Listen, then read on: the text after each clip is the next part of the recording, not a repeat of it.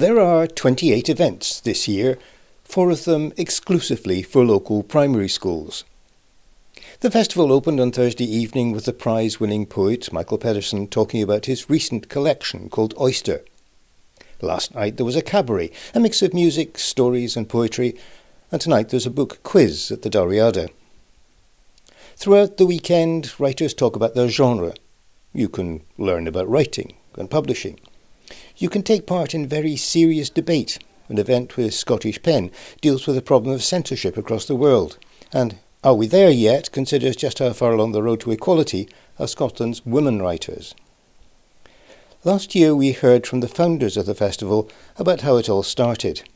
This year I met a new member of the committee, Peter Ross, and as we'll hear, this year's festival is something of a family affair. I started by asking Peter what excited him about the programme. I think the programme this year is really diverse. We've got everything from things about where Scottish literature, women's literature is at the moment. We've got things about representation of scientists and academics in children's books. We've got some things to do with food and migration. So really quite diverse. And then of course we've got crime fiction, which is quite often there, quite popular things, and then some really niche things. So for me, that's very exciting. You also got regulars, for example, the writing workshop, which is something that excites quite a lot of us. Yeah, well, lots of people like writing and lots of people would love to be published. I think everyone feels they have a novel within them, so why not come along and give it a go? Plenty of people do, and some of them get published. So what do you think is the secret behind the success of the book festival? Well, I think Portobello Book Festival is unique. It's run by volunteers, it's for a local community. We're not marketing, we're not trying to be big and famous and ever expanding and looking for money. We don't look for money, in fact, other than we shake our bucket at every event. I think last year was the first year that we went for funding, and that was because we were publishing a book to celebrate the festival itself being on. That was the postcards? That was postcards from Portobello, yeah, indeed. I was very privileged to be invited to write a piece, and I hadn't actually done any fiction writing before, so that was good for me. And that's what I think is kind of makes it a success, that it's for everyone and there's lots of opportunities in it, and it really can, if you get into it and get into the programme, you can really learn a lot and experience a lot of new things. This is your first year on the committee. That's right, yeah. I've been part of the book festival for probably about 4 or 5 years. There's been a few books that I've been involved in editing and publishing and been invited to be a participant in that, and I've chaired events. And I really think the book festival's a very positive thing. Reading's a very positive thing. And I knew that they were looking for a bit more input from people, so I said I would try and fit that in, and I've managed to fit it in, and it's been really enjoyable. They're a great bunch of people to be involved with. But the sound of it, you enjoy it? Yeah, I enjoy it. I absolutely enjoy it. I mean, I'm a very community-orientated person. I've always worked in a community setting. I've been a community artist, done a lot of community work, still do. I'm a great believer in localism and people getting together and working together. You are chairing a session yourself, aren't you? Yeah, I'll be chairing Alistair Jackson's The Spirit of Hebrides book, which is a book of photography and poetry, which is a bit different for me. I'm not really up on poetry much, but I am up on photography because I trained as a photographer, and there's some really nice photos in there, so that's going to be a joy for me. I've chaired things in the past. Last year there was the Times Cinema book. That was really enjoyable as well because obviously I like cinema and it was a history of cinema and I knew lots of the films in the book.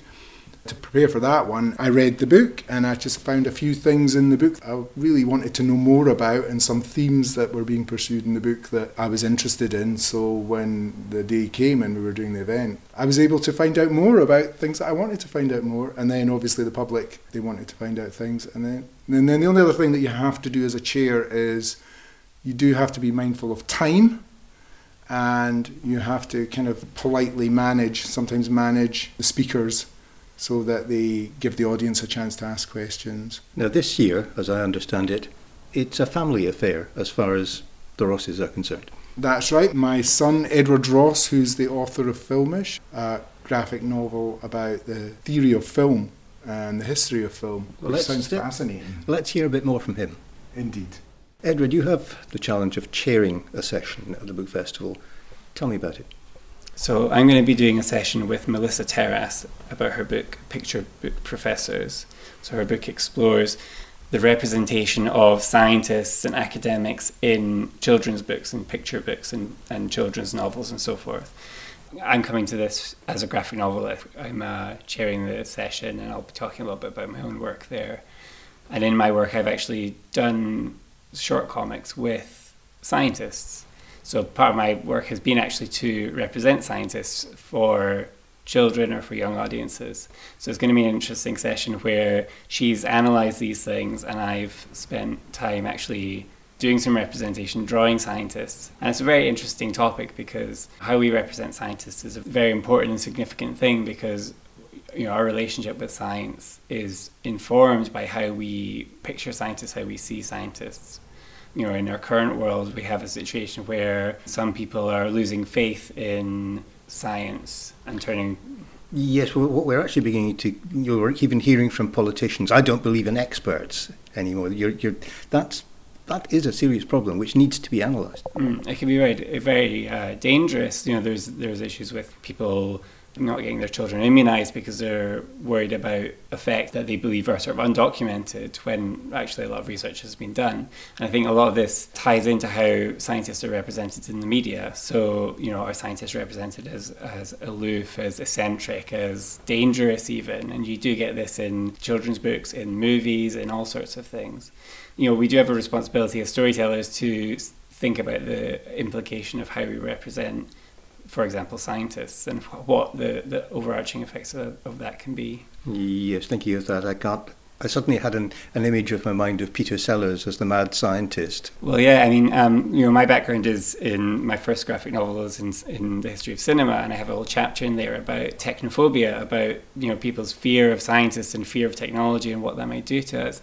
And in film history, you have loads of examples of scientists being represented as dangerous, as kind of out of control, and the things scientists create coming around to destroy us. So we have a history of being afraid of these things. When you actually meet scientists, they're, from my experience, they're thoughtful, considered people who want to discover and do research and not cause havoc, And go with the evidence, basically. And to go with the evidence, yeah. So my own work, it's been really important to represent scientists as being very diverse from different backgrounds, which is the reality, and to show them as real people, to show them not just being lab-coated and aloof, but actually they're real people who want to hear from people and have a discussion with people.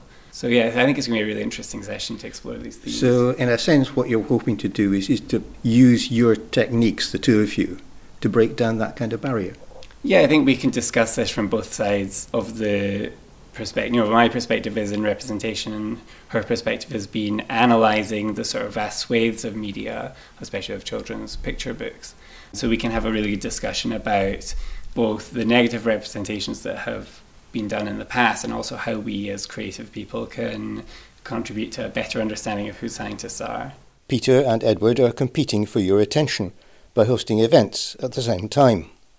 Peter will be at the library upstairs at 2 o'clock this afternoon at exactly the same moment as Edward will be starting at the Portobello Baptist Church Hall. Remember, a few tickets will be available for each event, but you will have to get there early.